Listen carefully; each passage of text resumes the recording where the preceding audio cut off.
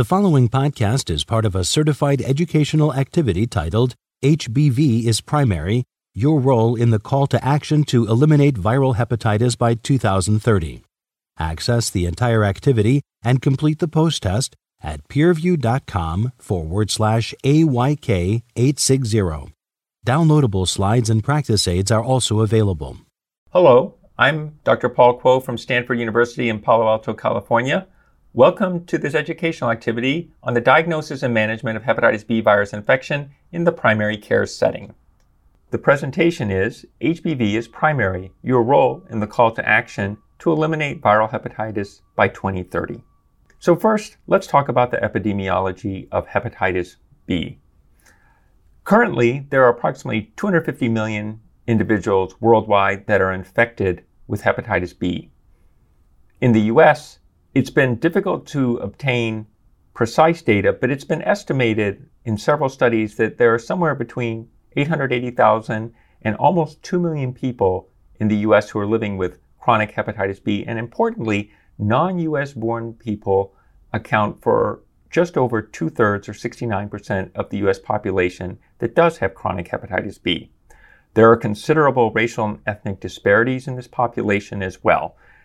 You can see here the cases per 100,000 people are listed in the US, and you can see here that those from Asia and Pacific Islands clearly have the highest case rate in the US. So let's talk now about acute and chronic hepatitis B. So with initial infection, acute hepatitis B infections can last up to 6 months. And importantly, this can be with or without symptoms. When you acquire this as an infant, generally everybody is asymptomatic. This is vertical transmission. But even in adults, only about 30% of individuals actually develop signs and symptoms of hepatitis when they're infected. These symptoms can include loss of appetite, joint or muscle pain, low-grade fever, typical viral type symptoms. Also, the symptoms can also be much more severe, and it can include nausea, vomiting, jaundice, bloating. Some of these people actually come to the emergency department, your office, or are admitted to the hospital. The definition of chronic hepatitis B means failure to clear the surface antigen after 6 months. And the risk of developing this chronic hepatitis B is directly related to the age at first exposure.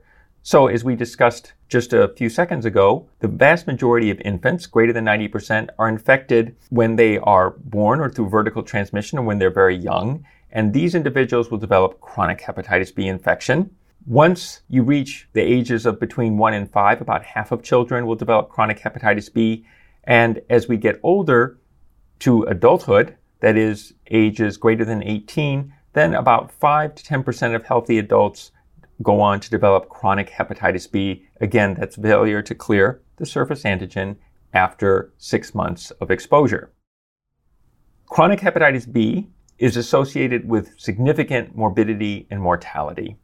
Hepatitis B contributes to over 800,000 deaths worldwide and approximately 1,600 deaths annually in the United States. Of those who are infected, up to 40% of individuals are going to develop complications, including liver cirrhosis, liver failure, or hepatocellular carcinoma. Without treatment and monitoring, 25% of those who have chronic hepatitis B will die prematurely from one of these complications. Also, the vast majority, over 2/3 or 70% of individuals with hepatitis B-related deaths are due to hepatocellular carcinoma. And it's important to know that hepatitis B is still the leading cause of hepatocellular carcinoma worldwide. Our current hepatitis B treatments can mitigate this risk, but unfortunately, just 10 to 15% of individuals who are eligible to receive treatment actually do go on to receive appropriate therapy that can reduce their risks of morbidity and mortality from hepatitis B. This is a snapshot of the disparities currently that we see in the US in acute hepatitis B. And you can see here that there are, these are the case rates of hepatitis B. And this comes from the Centers for Disease Control Hepatitis B Surveillance Report from 2020. You can see that the number of reported cases has actually fallen over the past 15 years. You can see males more than females. You can see that younger age more than older age. You can see also here under location that there are higher case rates here centered in the Midwest. This is in part due to the opiate epidemic and the injection drug use epidemic that we're facing. For reported risk factors now, hepatitis B transmission via injection drug use is now the most common of the reported risk factors. And you can see here also that there are differences in various races and ethnicities as well with regard to the reported cases of hepatitis B. The transmission of hepatitis B risk factors are shown here. So the most common risk factor is from mother to neonate, or what we call vertical transmission. And this occurs predominantly in Asia and Africa, but certainly mother to child transmission or child to child transmission, called horizontal transmission, occurs. Hepatitis B is also transmitted through percutaneous or mucosal contact with blood or body fluids. And of course, other routes include sexual transmission. Hepatitis B, as we've mentioned, is transmitted by injection drug use, needle stick, occupational exposure. Administration or exposure to contaminated blood products in the U.S. is not really something that happens given the extremely rigorous screening of the blood supply, but in resource-restricted countries, this still does occur. One of the ways to reduce the incidence of hepatitis B is to vaccinate, and a highly effective vaccine is available. I show you here the recent Advisory Committee on Immunization Practices recommendations, and this is that all infants and all persons less than 19 years of age, as well as adults 19 to 59 years of age, should receive the hepatitis B vaccine. In addition, adults greater than 60 with risk factors can receive the hepatitis B vaccine. And of course, anyone can receive the hepatitis B vaccine without risk factors for hepatitis B. In our populations with our large non-alcoholic fatty liver disease and alcohol use disorder populations, all of our patients with chronic liver disease are vaccinated for hepatitis B and/or their vaccination status is verified. Because we have improved therapies for hepatitis B as well as hepatitis C, the World Health Organization set an ambitious goal to eliminate viral hepatitis as a public health threat by 2030. So what does this mean? So chronic hepatitis B places a significant burden on patients, family, and healthcare system. And the proposal was to reduce by 90% the incidence of new chronic infections, as well as to achieve a 65% reduction in mortality compared to the 2015 baseline. The initial roadmap was focused on strategies including prevention, diagnosis, treatment, and community interventions. And the goals for this, as you can see here, are shown on the right. This also included reduction in viral hepatitis related disparities in health inequities and improving our hepatitis surveillance and data usage. And obviously, to achieve hepatitis elimination from hepatitis B and C, we would need integrated, coordinated efforts that address viral hepatitis epidemics among all of our partners and stakeholders worldwide. In addition, there is also a national strategic plan, a roadmap for elimination of viral hepatitis in the United States. And one of the most important aspects of this was the need to address social determinants of health in priority populations. So unfortunately, hepatitis B, as all of you know, infects populations disproportionately that have historically faced disparities in health status related to social determinants of health. And these include low-paying or inconsistent employment, unstable housing, ethnicity, geographic locations. And this can lead to discrimination, stigma, or exclusion from the healthcare system. And these negative interactions likely reduce the ability or willingness of patients to seek care that would make viral hepatitis risk assessment and linkage to care more straightforward. These difficulties pose additional challenges to the development of broad-based solutions and will need to be addressed as we move forward with our plan to reduce the morbidity and mortality of viral hepatitis in the U.S. and worldwide. There are large gaps in our hepatitis B screening and care currently in the United States. So we've shown you a variety of estimates. This estimate was that there may be up to 2.4 million individuals with chronic hepatitis B in the United States. Approximately 600,000 or 1/4 will be eligible for treatment under our current guidelines. but only a third of those with chronic hepatitis B are actually aware of their infections, and only 40% of those who are aware of their infections are referred for appropriate care. As we've already mentioned, acute hepatitis B infection is rising, and this is unfortunately fueled by the opiate use disorder crisis. The U.S. Preventative Services Task Force also has updated their screening recommendations. These still are risk-based. So the U.S. PSTF, what does it recommend? It recommends that we screen adolescents and adults who are at increased risk for hepatitis B virus. So risk factors that would lead to screening include individuals who have a prevalence potentially of greater than 2%. Populations include those who were born in high prevalence areas of the world, such as Asia, Africa, Pacific Islands, parts of South America. Also, U.S. born persons not vaccinated as infants and whose parents were from a very high prevalence area. In addition, HIV, injection drug use, men who have sex with men, household contacts, and sexual partners as well. And these individuals should have a one-time screening except for those with ongoing risk factors. And these individuals should have periodic screening. In our clinic for these individuals, we ask them to be screened once per year. The CDC recommendations are also under revision, but they're also risk-based, and they're shown here. We recently published a paper simplifying this, the care of those with chronic hepatitis B. This is for both diagnosis, assessment, and treatment. And we recommended that there be a universal one-time hepatitis B screening in all adults. And the testing that was proposed is the surface antigen, surface antibody, and total core antibody. And in addition, which is already in the guidance, women who are pregnant should also be rescreened. This ensures that we capture those individuals who did not mount an antibody response with their infant vaccination, and those who were never vaccinated can be identified and then appropriately vaccinated now as adults. So the reason we did this is because of some of the limitations of a risk-based approach.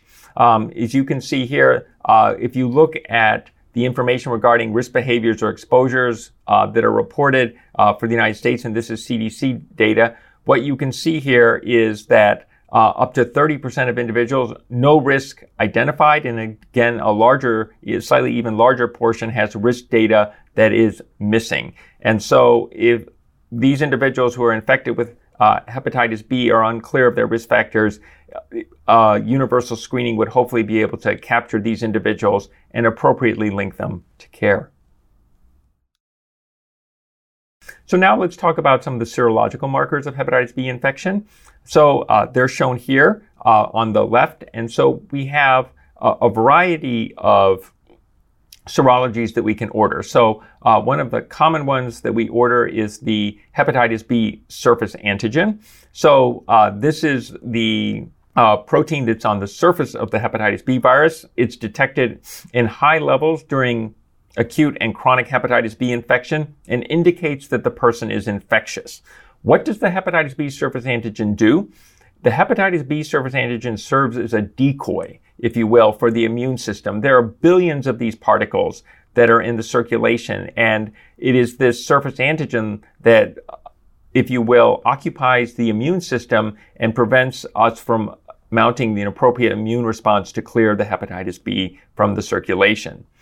We also have the hepatitis B E antigen. This is a protein contained in the nucleic capsid core, and it's detected in individuals with high virus titers. And this is a marker that you are highly infectious. And so E antigen is typically found earlier in life. And these individuals, again, have in general, much higher viral level than those who are E antigen negative. There's also the hepatitis B core antigen. This is a protein on the surface of the nucleic capsid core. It is not secreted. You can't measure it in the bloodstream, and therefore you can't. This is something that we only detect by measuring the antibodies to the core antigen. This is the IgM core, and then the total, which is a combination of the IgM and the IgG to the core protein. This also indicates, if you have an antibody to the core, indicates that you have been exposed to hepatitis B. Other serological markers include the hepatitis B surface antibody, and this indicates recovery and immunity from hepatitis B. You are protected from this, or if you are surface antibody positive and core antibody negative, you have been successfully vaccinated. Again, the total core antibody appears at the onset of symptoms in acute hepatitis B and persists for life. This again indicates ongoing or prior hepatitis B exposure. The IgM core antibody, which is the IgM core to the antibody to the core antigen, indicates recent acute hepatitis B infection. And you generally order this when somebody presents with an acute hepatitis clinically, particularly if they come to your office or in the emergency department. And you would order this along with a surface antigen to diagnose acute hepatitis B. What's the natural course of chronic hepatitis B infection? Well, there are 5 phases, and this has been described in some European guidelines, but is really, I think, the most useful way to think of this. So what we have here initially is, if you will, those who are immune tolerant, and these people have hepatitis B infection without ongoing hepatitis. This means their ALT is normal. The hepatitis B DNA is very, very high. The E antigen is positive, and these individuals are asymptomatic. And this can last anywhere from 1 to 4 decades, and we see this in particular in individuals who acquire hepatitis B through vertical transmission or at a very young age. Then we have an immune activation stage, or chronic hepatitis, where we have higher fluctuating hepatitis B DNA levels. The ALT is going to go up and down. These individuals can be detected because routine blood testing will show an elevated AST and ALT.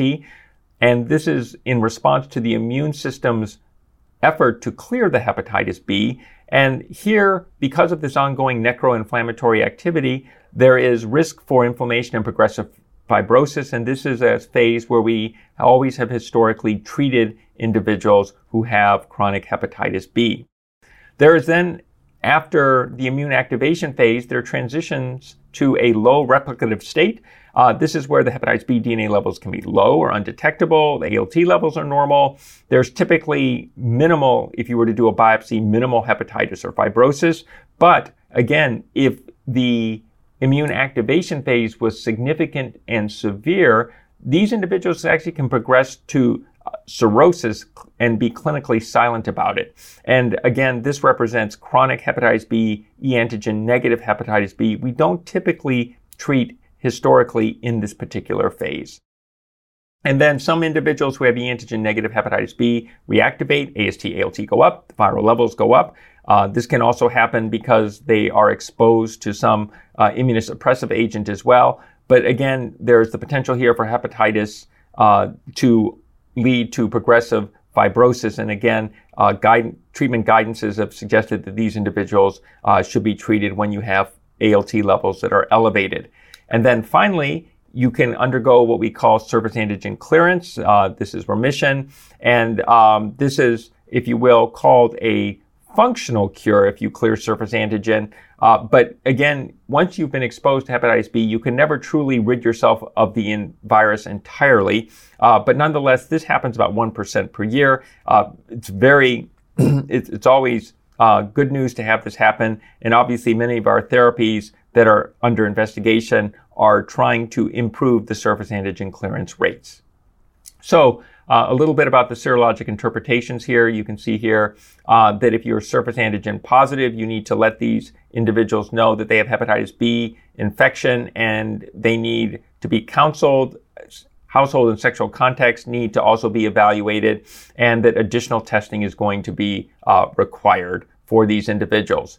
If you're surface antibody positive and core antibody positive, you're immune to hepatitis B, you've been exposed to it, no further action. You're surface antibody positive only, you've been vaccinated. If you're surface antibody negative and core antibody positive, then you do have a risk of reactivation should you receive any biologic agents, say inflammatory arthritis, or if you were to receive chemotherapy, but no other action required. And again, if you are surface antibody and core antibody negative, then you should be vaccinating at-risk patients. For us, this is all of our individuals with chronic liver disease, and they should receive the vaccine.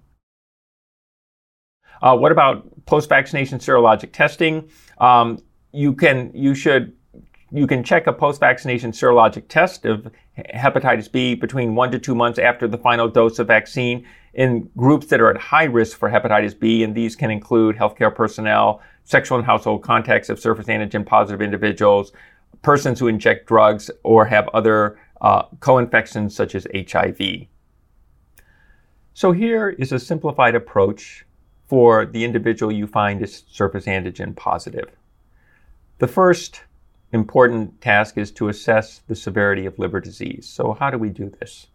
We'll look on exam for stigmata of cirrhosis, and this can include any of your standard features: jaundice, hepatomegaly, splenomegaly, pulmonary erythema, spider angiomas, ascites, muscle wasting. All of those things are asterixis. In most individuals, you will find that the exam is unremarkable, but some individuals, particularly those who have not been engaged in care, certainly you can detect these physical findings. You'll also want to assess for extrahepatic manifestations. These aren't that common with hepatitis B, but you should look and ensure that there's nothing that makes you suspect a vasculitis, or in addition, an arthritis or glomerulonephritis is occurring as well in your patients who are surface antigen positive. The laboratory evaluation includes a CBC, INR, as well as your liver biochemistries and a creatinine level. And you can use these to assess the fibrosis. And there are various ways to do this. A very helpful set of indices are the AST platelet ratio index, or APRI, or the FIB4. These use either AST and platelets or AST, ALT and platelets. And it can give you a reasonable, quick assessment of the level of fibrosis in your patient who has surface antigen detected. These individuals should have a baseline ultrasound and AFP, and if you have other non-invasive methods such as elastography, you can obtain these as well. You do need to quantify the level of replication. This is with an HBV DNA quantitative assay.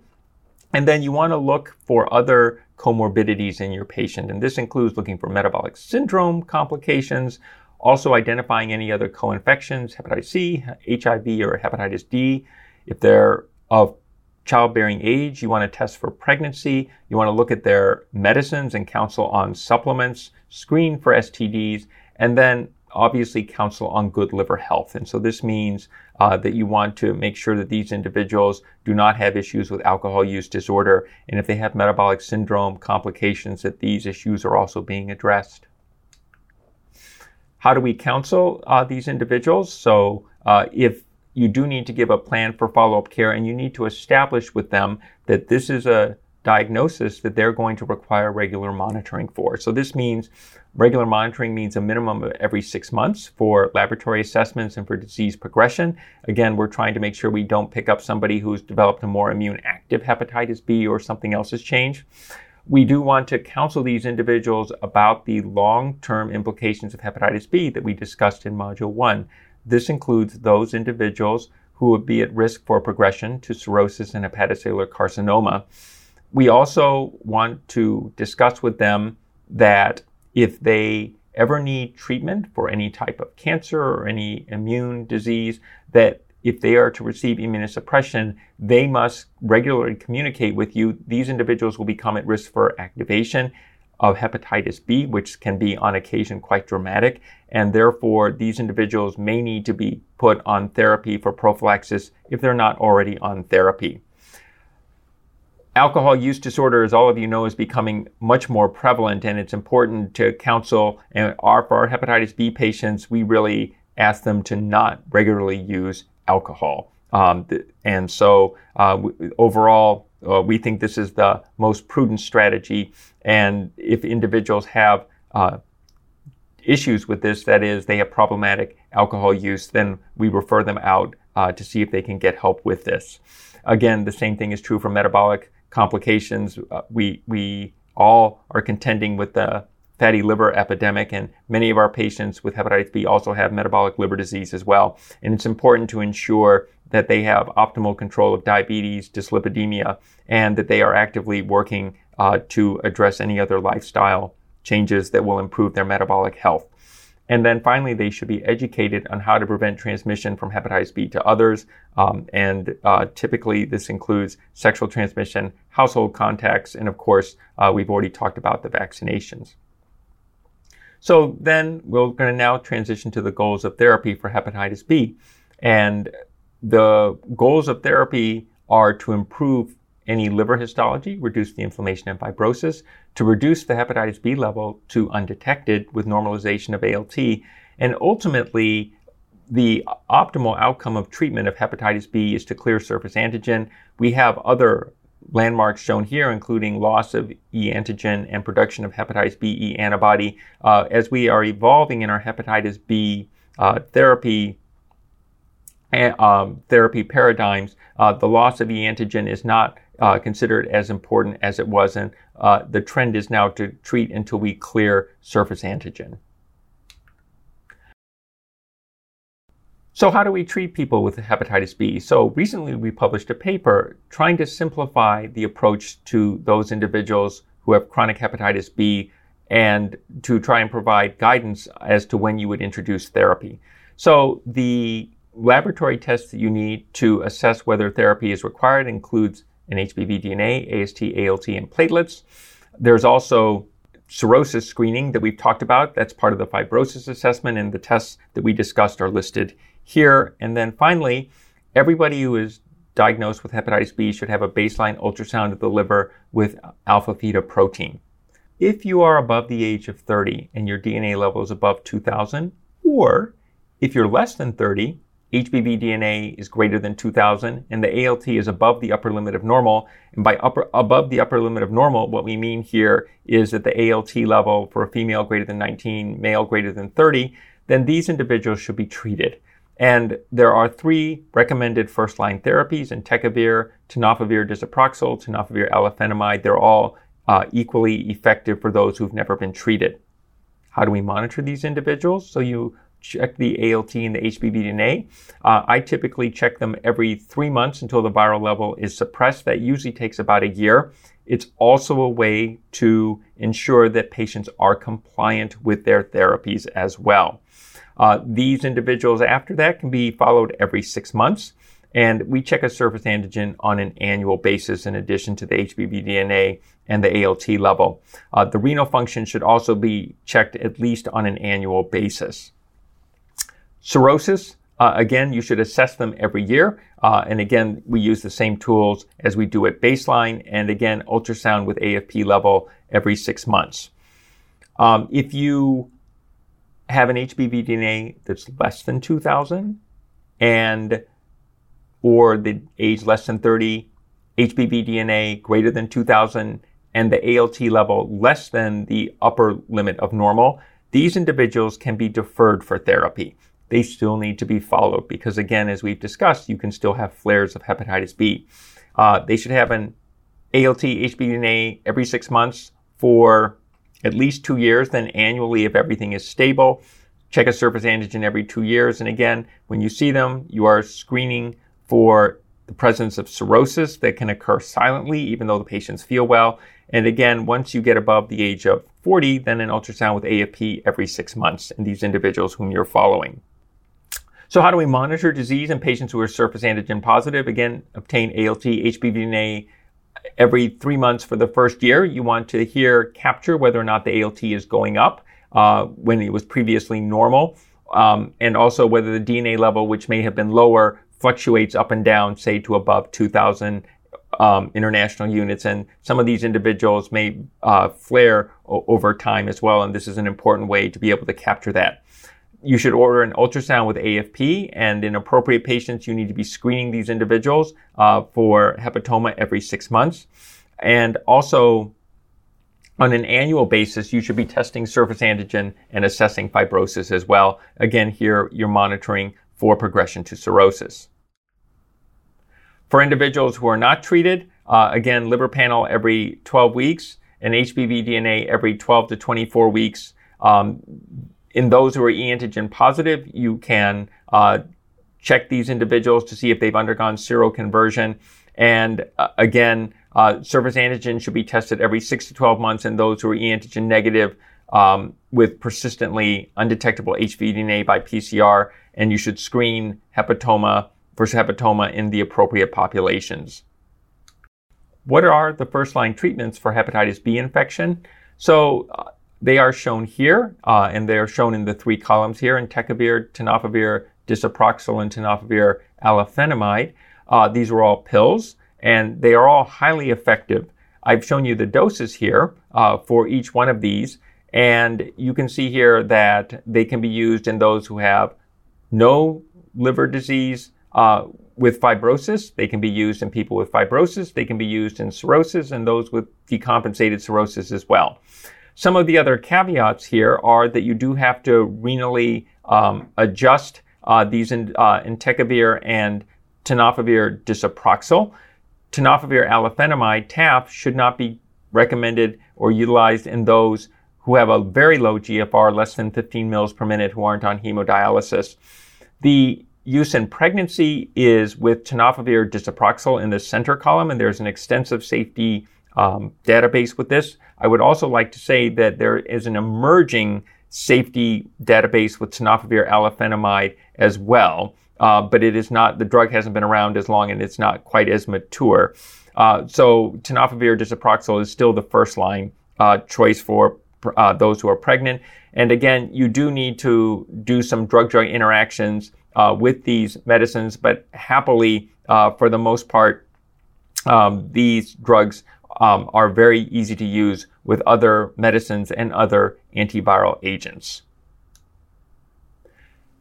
So how do we assess treatment response? After you initiate hepatitis B therapy, you recheck HBV DNA every 3 months till undetectable. Then you can then follow these individuals every 6 months.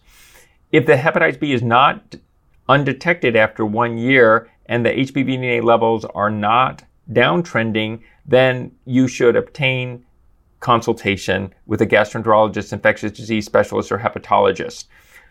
In patients with cirrhosis, regardless, do not stop antiviral therapy. There's a risk for reactivation or relapse or rebound hepatitis, and in cirrhosis, this may not be well tolerated. In patients without cirrhosis, you should continue until therapeutic response has been achieved, and this typically, for endpoints, includes loss of surface antigen with at least 1 year of consolidation.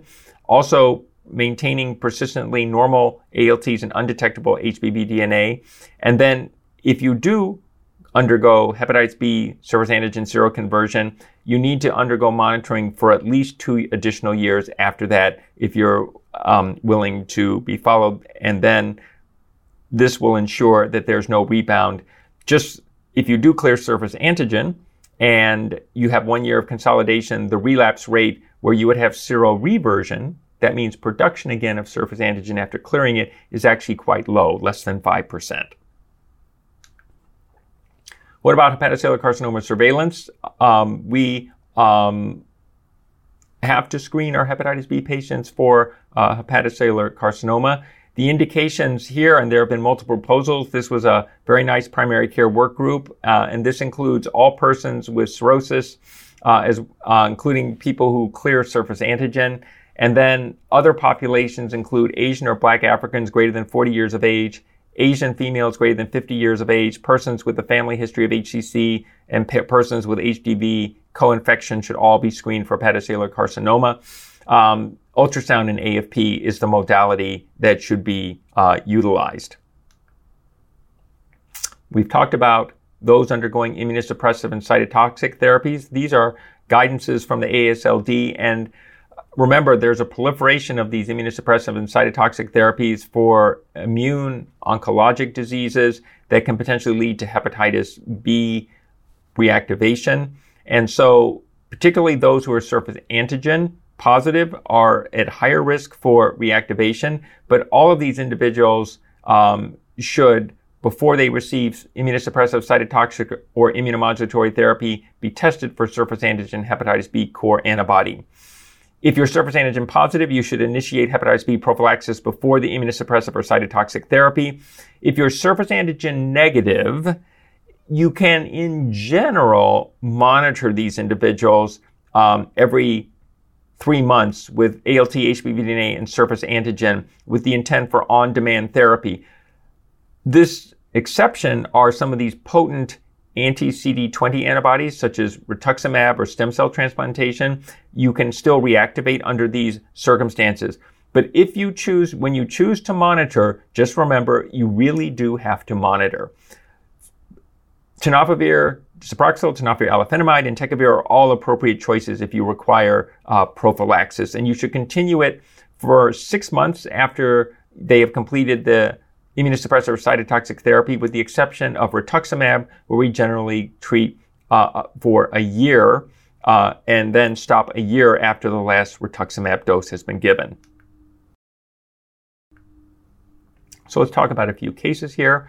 So here we have case 1, which is Marcus. He's a 28-year-old man, born in Samoa, immigrated to the U.S. at age 5. He was seen in your office for stomach pain for several months. There's a history of injection drug use, unknown hepatitis B vaccination status. And as you're evaluating him, because he's from Samoa, you show the surface antigen, core antibody, and surface antibody. Core and surfacer antibody are positive.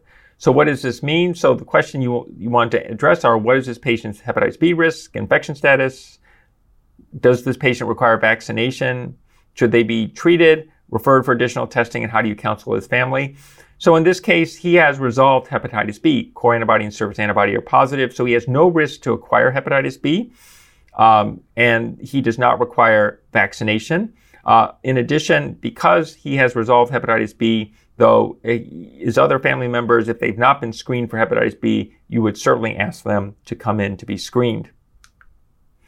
And again, these individuals, you don't need to vaccinate these individuals. And again, for this gentleman, there is no risk of transmission, and the resolved hepatitis B in this particular case is in no way contributing to the abdominal pain that brought him into the office. So now let's look at our second case, Amma. So this is a 42-year-old woman who comes to you. She's an existing patient.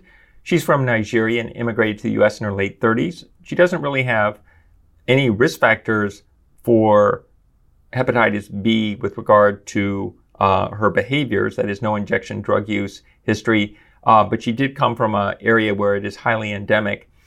She was found to be pregnant on a home pregnancy test. In addition, her male partner recently received positive hepatitis B results, and she doesn't know her vaccination status. So the initial serologic testing that you have shows her surface antigen is negative, core antibody negative, surface antibody negative, and indeed you confirm that her beta HCG or pregnancy test is indeed positive. So some of the considerations for this person is, what is this patient's hepatitis B risk and infection status? Does this patient require vaccination? And should this patient be treated with antivirals? What additional testing does she require? And how would you counsel her family? So when we look at this, we want to counsel her that she is clearly at elevated risk for hepatitis B because of her positive testing from her partner. And in addition, she certainly has risk because she was born in Africa, though she had not acquired hepatitis B to date. She had not been previously exposed or vaccinated to hepatitis B, so therefore she needs to be vaccinated now and counseled about risk reduction. But fortunately, she was diagnosed, and you can go ahead safely and proceed with the vaccinations.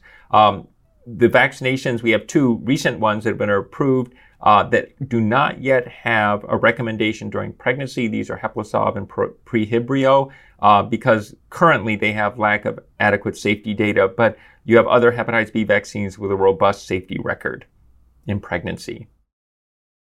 Okay, so case 3 is On. She was born in Vietnam, immigrated to the U.S. as a child. Mother has hepatitis B. She's recently engaged but doesn't know her vaccination status. So she's surface antigen positive when you measure this, and she's total core antibody positive. You look at her AST, ALT, and her FIB4 is low at 1.2, and she's not pregnant. What are some of our next steps? Well, we need to stage her hepatitis B, so we'll need to order an HBV DNA. We'll need to order the CMV platelets and screen her for the various viruses and obtain a baseline ultrasound. We'd also want to ensure that her fiance is vaccinated against hepatitis B. Her results come back. She is surface antigen positive, and her HBV DNA is 2.5 million international units. ALT level is 38, and her ultrasound is normal. Again, with the simplified guidance, ALT is greater than 19, and she's greater than age 18, and we would treat her with any of our 3 first-line therapies. We would monitor the HBV DNA every 3 months till HBV DNA is undetected, and because she has a chronic hepatitis, we would screen this individual for hepatocellular carcinoma with ultrasound and AFP every 6 months. So when we develop strategies to address gaps in eradicating hepatitis B, we want to be able to reduce stigmata and discrimination. We want to enhance representation in diverse communities, improve clinical services, advocate for effective outreach strategies. We clearly want to also provide access, linkage to care to current and emerging therapies, improve vaccination. We really need to establish peer support frameworks because there is a substantial stigma with hepatitis B, and individuals, if they can share their narratives, this would remove some of the stigma and allow more individuals to be identified and to be appropriately screened, staged, diagnosed, and as well effectively treated. So, who are the individuals who should be doing this? Well, clearly, primary care providers are going to be on the front line. The hepatologists, the infectious disease experts, the gastroenterologists, we don't see these people every day. And therefore, the screening and management of many of these individuals with hepatitis B can be done successfully and effectively with primary care physicians. And this means that screening for hepatitis B and vaccinations should be in the primary care realm. Initial evaluation and counseling of those with surface antigen positive that you find should be in the primary care realm, as well as the laboratory monitoring for individuals both on and not on treatment. Individuals who are hepatitis B surface antigen positive should be surveyed for liver cancer. And again, a useful guidance here, men greater than 40, women greater than 50, cirrhosis or family history of liver cancer. Harm reduction, good liver health are all important. And again, if these individuals should become pregnant, you should work with your high-risk OB to ensure that these individuals are appropriately treated. And again, primary care physicians have an important role in initiation and monitoring for those of hepatitis B. And many of our primary care providers do monitor and treat some of these individuals. And so this can be done, and we feel to eliminate hepatitis B, as we discussed at the beginning, that primary care providers are going to have to be part of the team that allows us to eliminate hepatitis B. However, they have cirrhosis, they have a liver mass on ultrasound, if they have thrombocytopenia, if you find co-infection or they don't respond to treatment, these are all individuals that we should be seeing in our clinics as well. So now we're going to review case 4, which is James. So James was born on a U.S. military base in England. He experiences periodic homelessness. There's no history of injection drug use. Doesn't know his vaccination status, but does come in because his father died of hepatocellular carcinoma. And when you look at his blood tests, indeed, he's also surface antigen positive and surface antibody negative. So what's this individual's infection status? Does he require vaccination? Should he receive additional testing? And should he be referred to a liver specialist? Well, let's see what happens. So when his results come back, the DNA level is 6 million international units. ALT is 38. And his surface antibody is undetected. So this person has HBV infection, and again, as part of his baseline evaluation, will need an abdominal ultrasound and AFP as you make your treatment decision. But at this time, you are leaning toward treating this individual because ALT is above 30, and he has high level of HBV DNA, and there's a family history of hepatocellular carcinoma. However, the abdominal ultrasound shows a liver mass. So in this particular step now, what would you do? So this person still needs to be treated for his hepatitis B, but you clearly need to refer this individual for a subspecialty opinion. Hepatitis B is one of the diseases where you can get hepatocellular carcinoma without cirrhosis, and you should refer this to your hepatologist to have further assessment of the liver mass and to help you provide guidance for how you're going to approach not only the mass, but obviously also treat his chronic hepatitis B. Let's now talk about perinatal transmission of hepatitis B. These are the primary care work group recommendations. When you see someone who is pregnant, they should be screened for hepatitis B. If they are surface antigen negative, then they should be vaccinated during pregnancy, as we discussed previously. If they're surface antigen positive, you can screen the household and sexual contacts.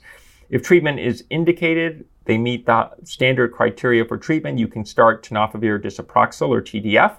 If not on treatment, you get to trimester 3 at weeks 26 to 28, you need to check a viral level. If greater than 200,000, these individuals are at high risk for maternal to fetal transmission, and you need to start tenofovir disoproxil. You can stop the TDF at birth or the tenofovir disoproxil and monitor for ALT flares at least every 3 months. We typically do monthly for the first couple of months, and this should prevent transmission to the infant. Regard to the infant, all infants of surface antigen negative women should receive the birth dose vaccine within 24 hours of birth. If you're surface antigen positive, you need to get the vaccine in Hep B immune globulin within 12 hours and ideally within a few hours of birth and complete the vaccination series. With regard to breastfeeding, surface antigen mothers, including those on tenofovir disoproxil, should be educated that hepatitis B is not transmitted through breast milk. Cracked nipples should receive proper nipple care, and that hepatitis B vaccination and Hep B immune globulin would prevent their baby from obtaining the hepatitis B. The Immunization Action Coalition recommends a universal birth dose of hepatitis B vaccine, and the first dose of hepatitis B should be administered prior to hospital discharge for every newborn born in the United States. And you can see here that this prevents mother-to-infant transmission and as well as household transmission. And it also happily is a safety net to prevent perinatal transmission when medical errors occur, which are rare, but like every system, the system is not perfect.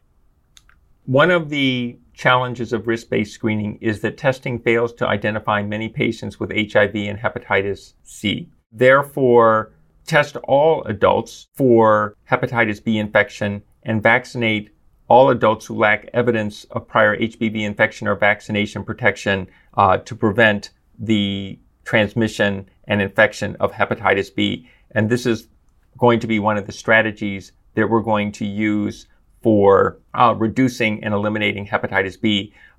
Currently, all persons aged 18 to 79 in the U.S. should be screened for hepatitis C with a one-time test. It should also be the case for hepatitis B. In addition, we need to deliver hepatitis B care to highly affected populations. This is going to require community health groups and health centers to develop innovative strategies to develop and deliver primary care-based hepatitis B management to these marginalized populations. Here are two excellent examples, including the Charles B. Wang Community Health Center in New York, as well as the Northeast Medical Services Clinic in the San Francisco Bay Area. These clinics serve Asian immigrant populations, and they have implemented universal hepatitis B screening protocols.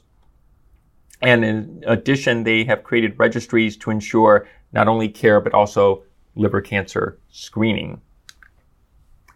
So to conclude, consider universal screening for hepatitis B. Otherwise, the current standards are risk-based screening. We are strong advocates of universal screening. Use the surface antigen, surface antibody, and total core as serologic markers for screening. Vaccinate those who have not been exposed to hepatitis B.